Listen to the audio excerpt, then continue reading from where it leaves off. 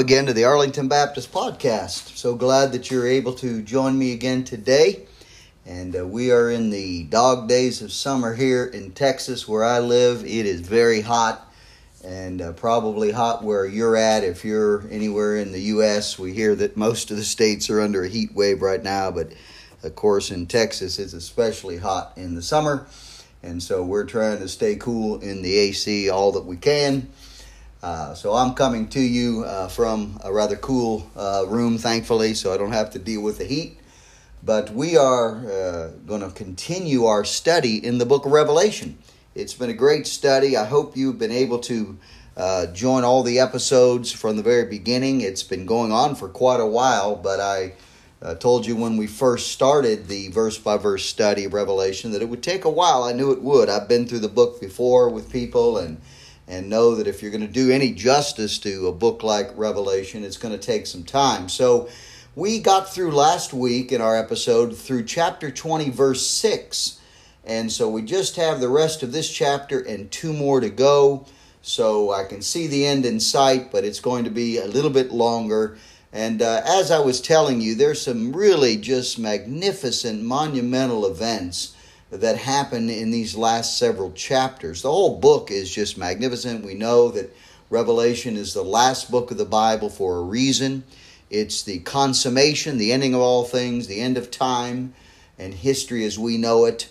And it's amazing how the Bible starts from the beginning with creation and ends with consummation, ends with the end of all things in eternity, where time will be kept no more.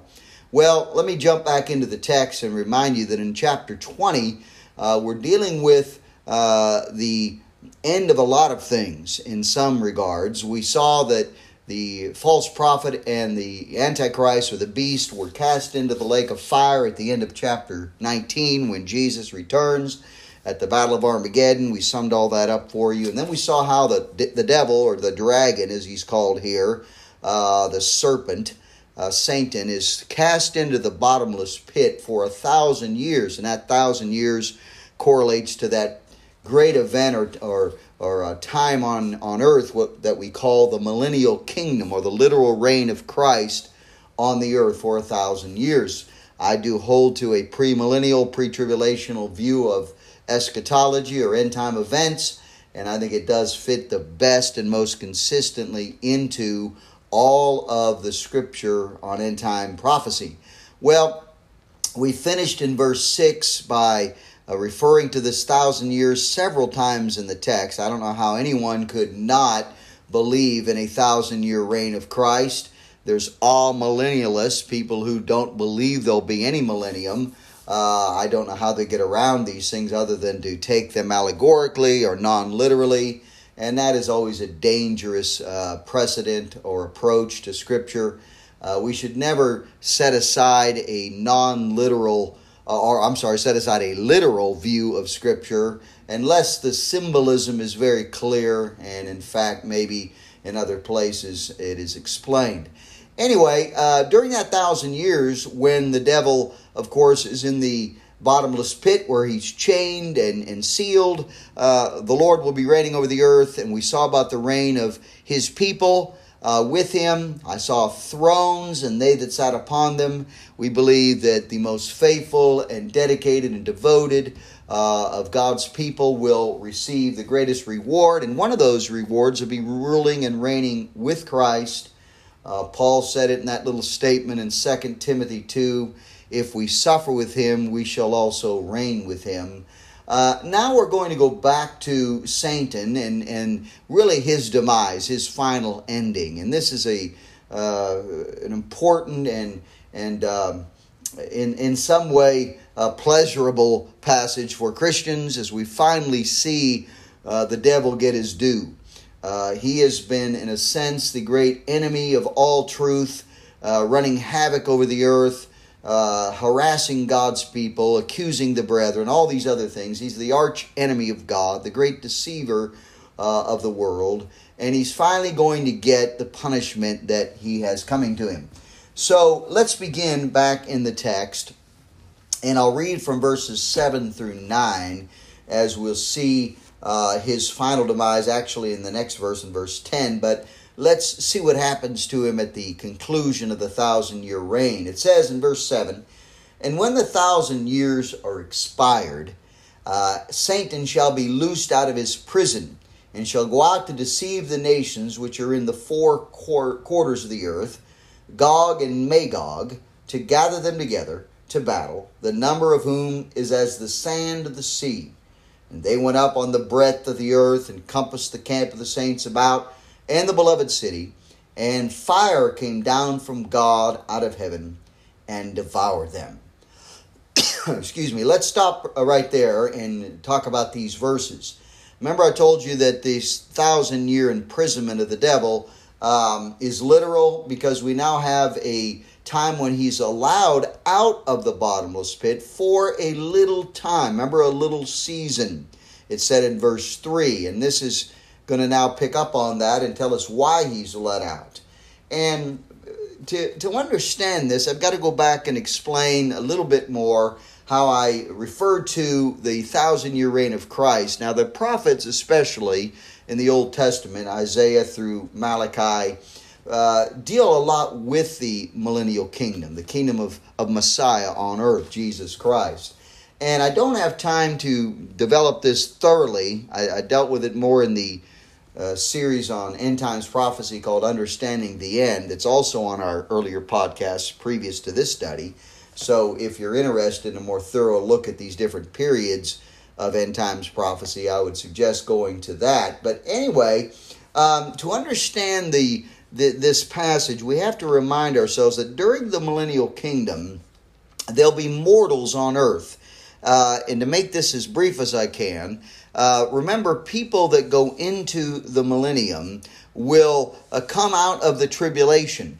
All believers, we think, are raptured prior to the tribulation, that 7-year period. But those who get saved during the tribulation, and we studied all that as part of Revelation, they will be blessed by going into the kingdom to enjoy the reign of Christ on earth. And they will be what we would refer to as mortals. And they will have children.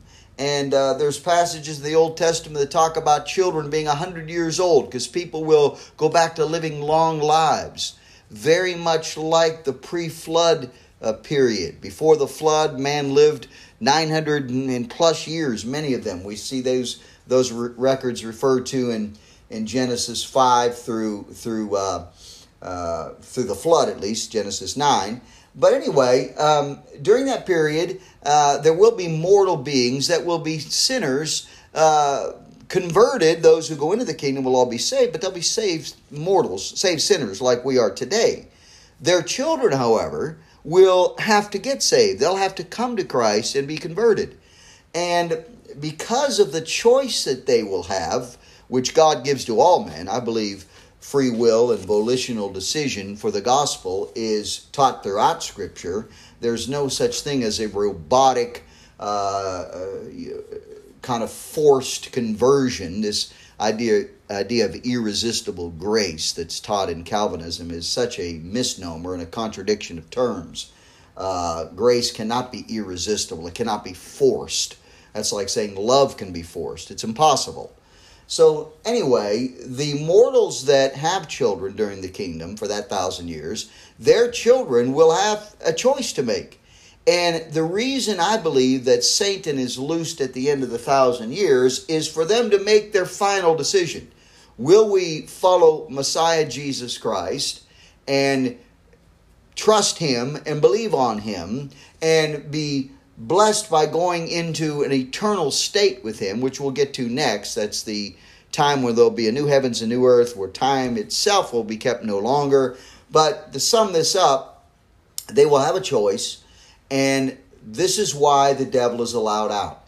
God always gives men a choice. Back in Deuteronomy, it says, I'm summing up, paraphrasing, God says through Moses, I set before you an open road, an open decision, a decision to make, to either follow me to life and obey me, or to disobey and to follow death and destruction.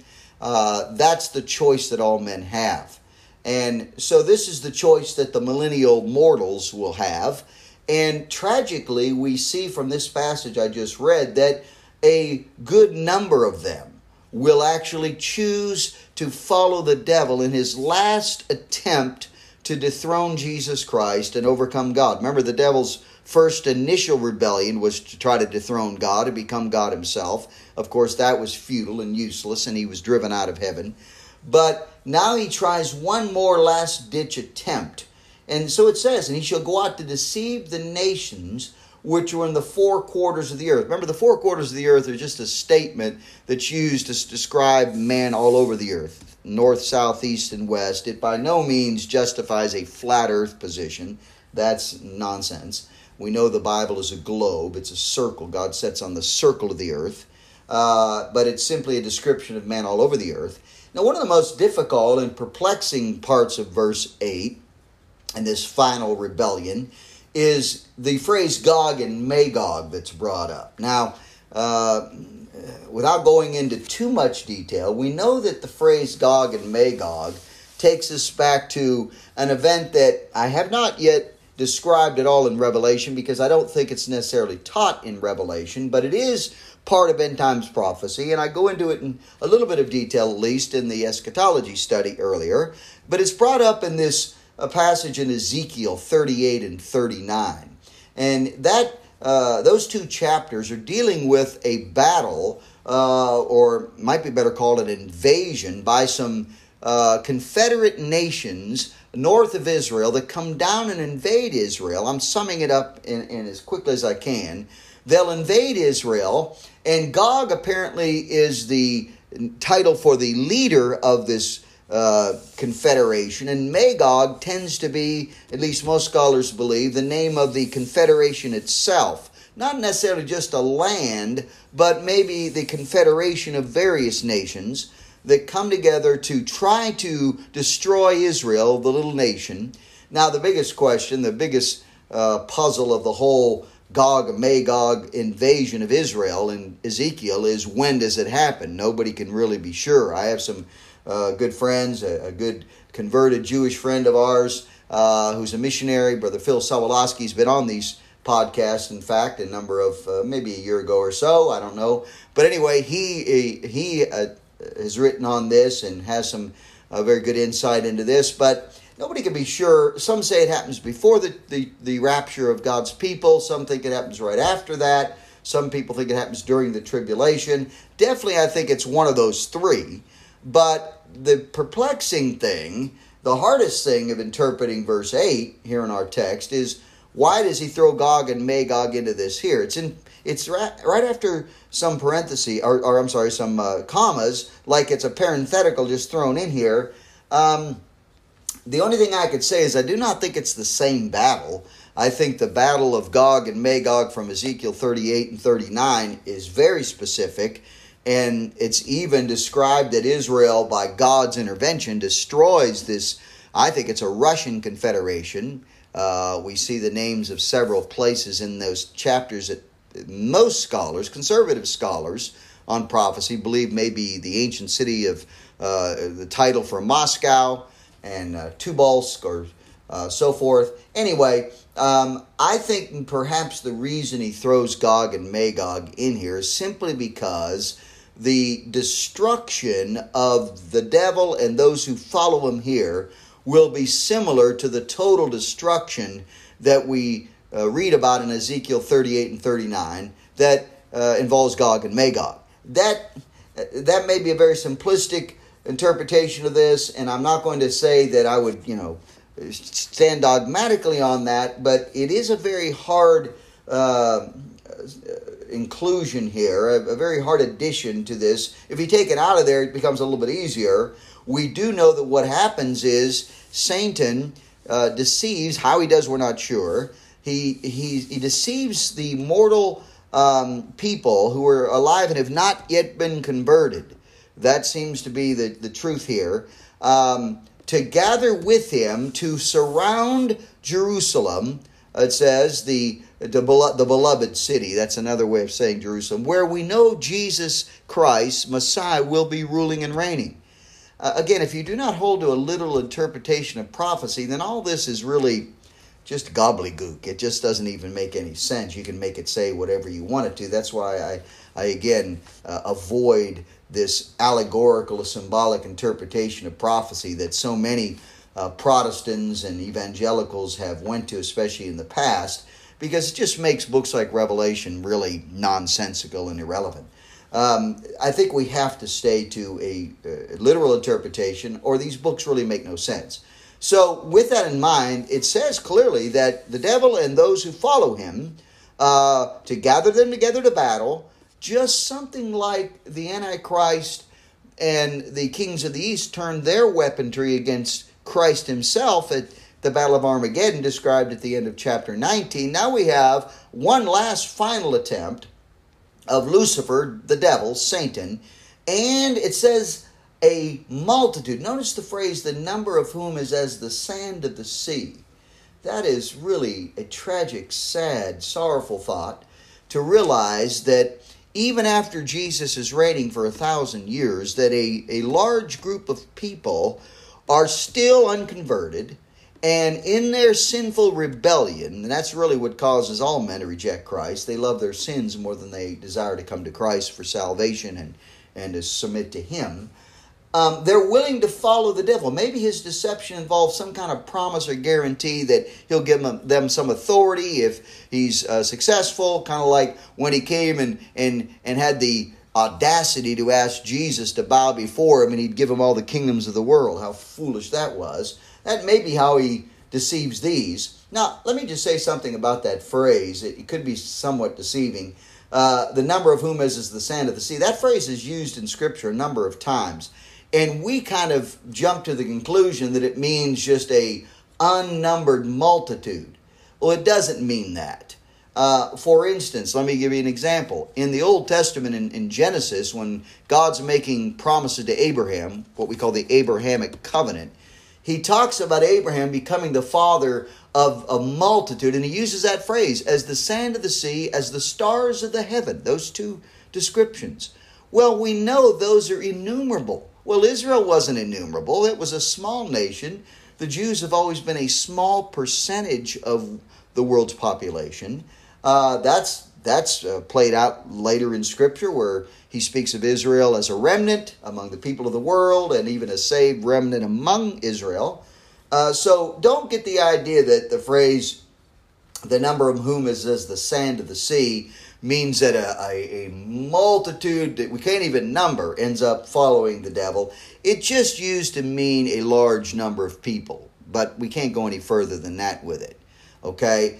I personally do not believe that it's going to be like a large percentage of the world's population. In fact, remember, during the kingdom, most of those dwelling in the kingdom are converted, saved people, and Old Testament saints as well who've been given new, glorified, perfect bodies. And even those who come into the kingdom, I don't think are going to be a huge number of people, like in the billions. I'm just, I can't say for sure, but I'm just speculating because of world population now. But it's just simply said, it does mean, and we can conclude from that there are a large number. How many? Could we put it in the millions? I don't know. I'm just going to say it's a large number. But here's the key. As they gather together with Satan to surround the city, it says to compass the camp of the saints about. That's interesting. We know they're doing it to dethrone Christ. There would be no need to compass the city just for the sake of believers that are there. We know believers are ruling and reigning, that special class at least. I'm convinced it's a special group of devoted believers, those who've been part of the Lord's churches. But anyway, they surround the city for the intent of destroying Christ and anyone close to him that they might take over the world. Of course, that's their motive. That's the devil's motive. But then this passage ends abruptly just with how it comes to a final end. Notice, and fire came down from God out of heaven and devoured them. Now, if we follow this, we know that Jesus is ruling from Jerusalem, literally, from a new temple. I think it's described in Ezekiel 40 through 48. That's another discussion. But nonetheless, I think this fire comes out from God the Father on the throne itself. before Jesus was returning from heaven visibly, and he opened his mouth, it said in chapter 19, and destroyed those gathered at the battle of Armageddon. But that was not all the people on earth, and it wasn't Satan, we know, because it was just the beast and the false prophet. But now, I think God the Father is so angered. He is just so furious that this devil, who has been his archenemy since the rebellion of Lucifer from heaven, he said, that's enough. Enough's enough. This is the end. And he sends this fire down from heaven and devoured them. Now, let's separate this from the next verse we'll go on to. The them would refer to all those who gathered with Satan in this last ditch attempt, this last rebellion, compassing the city of Jerusalem in the millennial kingdom. At the end of the millennial kingdom, better way to say it. The devil will have a specific judgment coming up in the next verse. So it's like he says this as a kind of summary of God's wrath on Satan, yes, and on all those who follow him. They will be annihilated, if you will. Their bodies for sure will be. And the judgment that they have eternally in their spirit, their soul, will come next. So that leads us to verse 10. Let's pick it up now. And the devil that deceived them, there's the them from verse 9, them now, was cast into the lake of fire and brimstone, where the beast and the false prophet are, and shall be tormented day and night forever and ever. Now, this is really climactic because, remember, as far as we know, before this, the only two personages in the lake of fire were the beast and the false prophet from verse 20 of chapter 19. And now their leader, he's cast in there, but now they're the only three there as far as we can tell. Because the next passage, a very frightful passage, called the Great White Throne Judgment, we'll see where all the wicked will be thrown into the same lake. So, thankfully, we can rejoice, Christian. If you're a saved person and you're listening to this podcast and you've been going through this study, this is our time of rejoicing. This is our time of celebration. You remember, it was hinted at by several other places in the scripture. The best one I can think of, you remember when Haman's plot was exposed by Esther, the queen, and that little gem of a book called the Book of Esther in the Old Testament in the post-exile period, when she exposes Haman's plot to kill all the Jews, remember, throughout the kingdom of Ahasuerus, the Persian king. You remember what the Jews did? They rejoiced and they celebrated. In fact, they dedicated a feast called the Feast of Purim. It has to do with casting the lots. The pur is the P-U-R is the casting of lots. And this is, I don't have time to get into that book, but just to say that it's part of God's providence through the whole book. What I want you to see is how the Jews rejoiced that their archenemy Haman was destroyed and hung on the gallows he had prepared for Mordecai. And that pictures, I think, beautifully in a preview of the celebration that's going to happen. Now, it's not described here, but I have to believe it happens.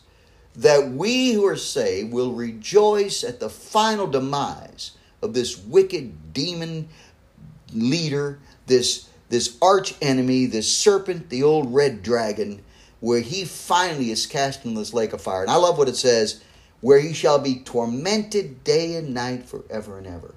Now I want you to keep in mind that statement, tormented day and night forever and ever, because if that's what happens to Satan and the false prophet and the beast when they're cast into that lake of fire, there's no reason to believe that that's not the same condition that will be facing those who are thrown in there themselves with them. And that leads me to our final passage for today, and one that I have to say is probably the most shocking passage in all the Bible. I've preached and taught on this passage many times. It needs to be preached on. I think every unsaved sinner, every person who's facing the judgment of God ought to hear this passage. This is a frightful thing to read. And scholars have called it the Great White Throne Judgment passage because it really is the finale, maybe the best way to say it, the finale of all God's judgment. We know hell is dealt with throughout the Bible. We know that God's judgment, His wrath, has fallen throughout Scripture ever since the fall of man in the garden. and man is expelled out of the garden. We see the flood. We see many other periods of judgment. We see hell referred to time and time again. Jesus spoke more on hell than he did heaven, we know. But this is the final end. Let me read it. And I saw a great white throne, and him that sat on it, from whose face the earth and the heaven fled away, and there was found no place for them. And I saw the dead, small and great, stand before God, and the books were opened, and another book was opened, which is the book of life. And the dead were judged out of those things which are written in the books according to their works. And the sea gave up the dead which were in it, and death and hell delivered up the dead which were in them, and they were judged every man according to their works. And death and hell were cast into the lake of fire. This is the second death. And whosoever was not found written in the book of life was cast into the lake of fire. Now, this passage is unlike any other in Scripture. It is so graphic. It is so literal. To make anything less than a total judgment of the wicked out of this is to really just turn all of Scripture on its head. This, again, is why I look at the whole book of Revelation as a literal book. Yes, there's symbolism in it, and we can decipher that symbolism. But if you don't hold to a literal position in the rest of Revelation, what would lead you to hold to it here, or what justification would you have to hold to a literal interpretation here? I think it fits that we have to hold to a literal, actual, physical, eternal judgment here, because that's how the text says it. So notice, let's go back. And I saw a great white throne. Well, the one that's sitting on this throne, it says, and him that sat upon it. Now this is either a reference to God the Father and the Spirit, or Christ himself. The triune God cannot be divided. They're one and the same. One God found in three persons. So it doesn't matter if we say it's Christ sitting on the throne. I tend to believe it's Christ because he will be in a body, and this is all literal and looks to be visual, that people can see these things happening. And so I'm going to say that it's Christ sitting on the throne, but of course, one with the Father and the Spirit. And it says, from whose face, and that's why I also hold a literal view. It says from his face. Can you imagine that beautiful, tender, gentle face of Jesus? Now it's a face of judgment. Oh, I can't even imagine the fury that must have shone in his eyes and in his expression. It says they try to flee away. The wicked try to find a place to hide, a place to escape. But it says, and there was found no place for them. This is the final reckoning. This is Judgment Day, as it's been often called. But this is the final judgment. Now notice, I saw the dead. Now what does he mean? This is all the wicked who have died by this time. Because let's face it, whether it's somebody who died from the time of Adam and Eve, the sinners from Cain on, even including those who died at that final judgment around the city of Jerusalem earlier with Satan. Now all the wicked are dead.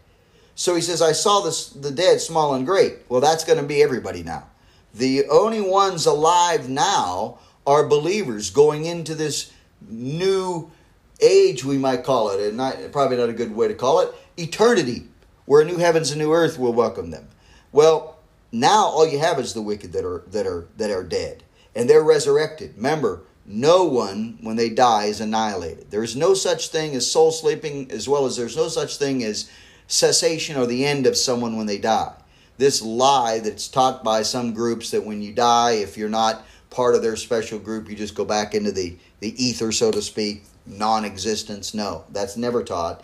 When you are conceived in your mother's womb, you have an eternal soul and spirit that shall either spend that eternity with God in his great kingdom and his great new heavens and new earth, or you will spend eternity in this place of judgment and final torment and wrath called the lake of fire. That's the only two places you can spend eternity, where you can spend eternity at. So he says, I saw the dead, small and great. I like that. Let's just say your riches and your position on earth and power and popularity will mean nothing when it comes to standing before God. Stand before God. This is a judgment you cannot escape. You cannot delay. You cannot in any way stall or procrastinate. And it says they stand before God. That's a scary proposition. Standing before this God. Paul said at the end of Hebrews 12, for our God is a consuming fire. Wow. Imagine having to stand before this great God. He's holy. He's righteous. He hates sin. He cannot tolerate sinners. And all those who have rebelled against him, though they've had the choice not to and could have repented and come to him, have rejected him. Now they're going to have to answer for it. Now we go into this section about the books. And I want you to see the difference between the books, plural, and the book of life. The books, plural, are some kind of record. Now, I'm not going to get into a debate whether these are literal books that are open like some big document. I don't know. It doesn't even matter. God is able to keep all the activities of man, including his words and his thoughts as well as his actions, in a record. However, God keeps that record's up to him. But I know this. He describes it as books because in John's day, that's all there was. There weren't computers. There weren't ways to keep things on discs like we have today and small little devices. So he just uses a phrase that they would be familiar with. It simply means a record. Like a person has a rap sheet, a record. He's going to open up these books, and you know what he's going to do? He's going to show all the wicked, everything they've done against him. He says they're going to be judged according to their works. Isn't it kind of ironic that people today, if you ask them, are you a good person? Most people say, yeah, I'm a good person. When really we're all sinners. We don't deserve God's grace or his salvation. We all deserve hell. We all deserve to be at this judgment, really. I can only thank God for his mercy on my life that I'm not there. And if you're saved, you won't be there.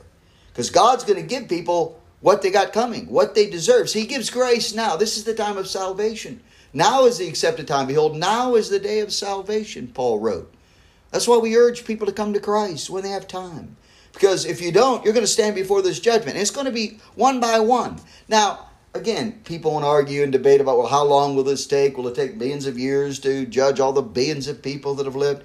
I leave that to God. God can do anything in a snap of a finger. If he could rapture out millions of people off the earth, he can do this in a snap of time. And time to God isn't important anyway. He's above time. He's beyond time. He created time. Anyway, he judges everyone according to their works. And notice, in the sea give up the dead which were in it. Now what does he mean? Those who died at sea. And death and hell delivered up the dead which were in them. Now, what does he mean by death and hell? Now, you're going to see that phrase used again in verse 14. Death would be the physical bodies. Hell would be where the spirits were. Because remember, when you die lost, your soul and spirit already go to hell. Now you're simply being resurrected to stand in that same body. Sorry, person, if you think cremation will give you some out from this. It won't. People today, and I know cremation's a financial decision by so many today, but people have long thought that if they just got cremated, some cultures have cremated their dead all throughout time.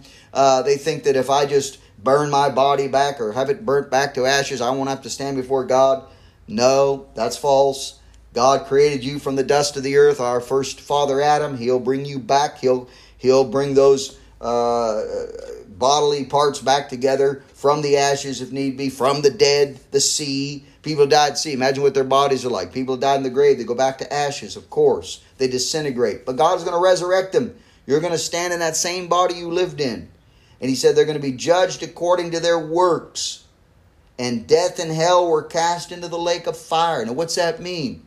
Why does he say death and hell? Remember, death and hell were delivered up. The dead which were in them, that's their bodies were resurrected, and their souls were united with those bodies to be punished. So verse 14, following that thought, is very important.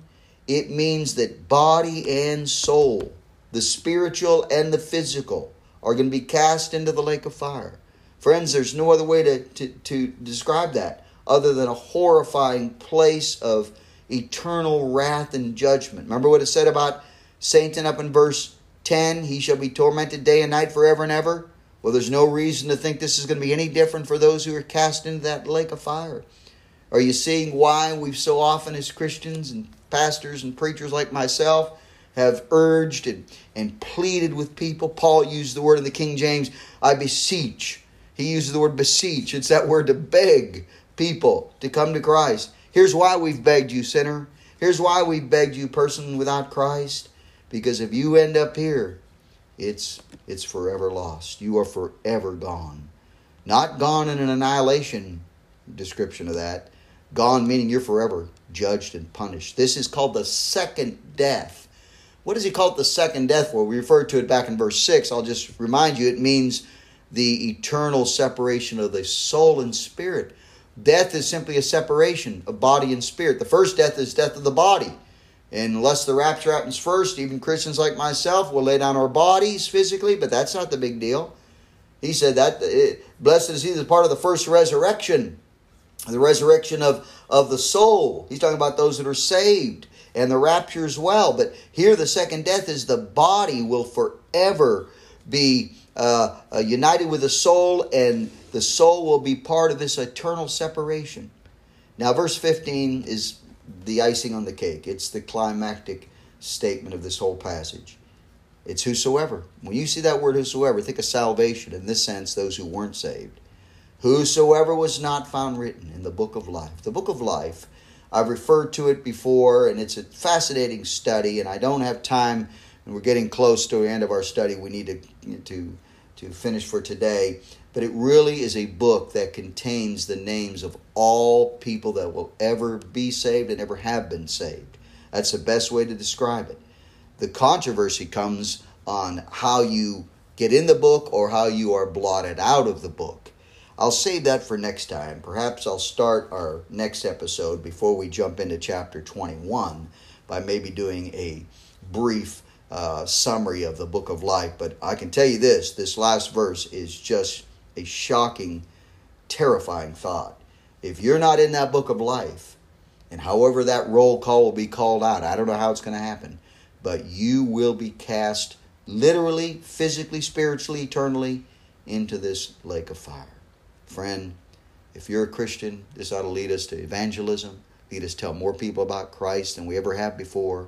If you got unsaved family, friends, neighbors, people you work with, go to school with, whatever, may this motivate you like it should motivate me and all of us that are Christians to tell our lost loved ones and people around us about Christ. Well, I must close for today. Remember our motto: conviction for truth, compassion for people.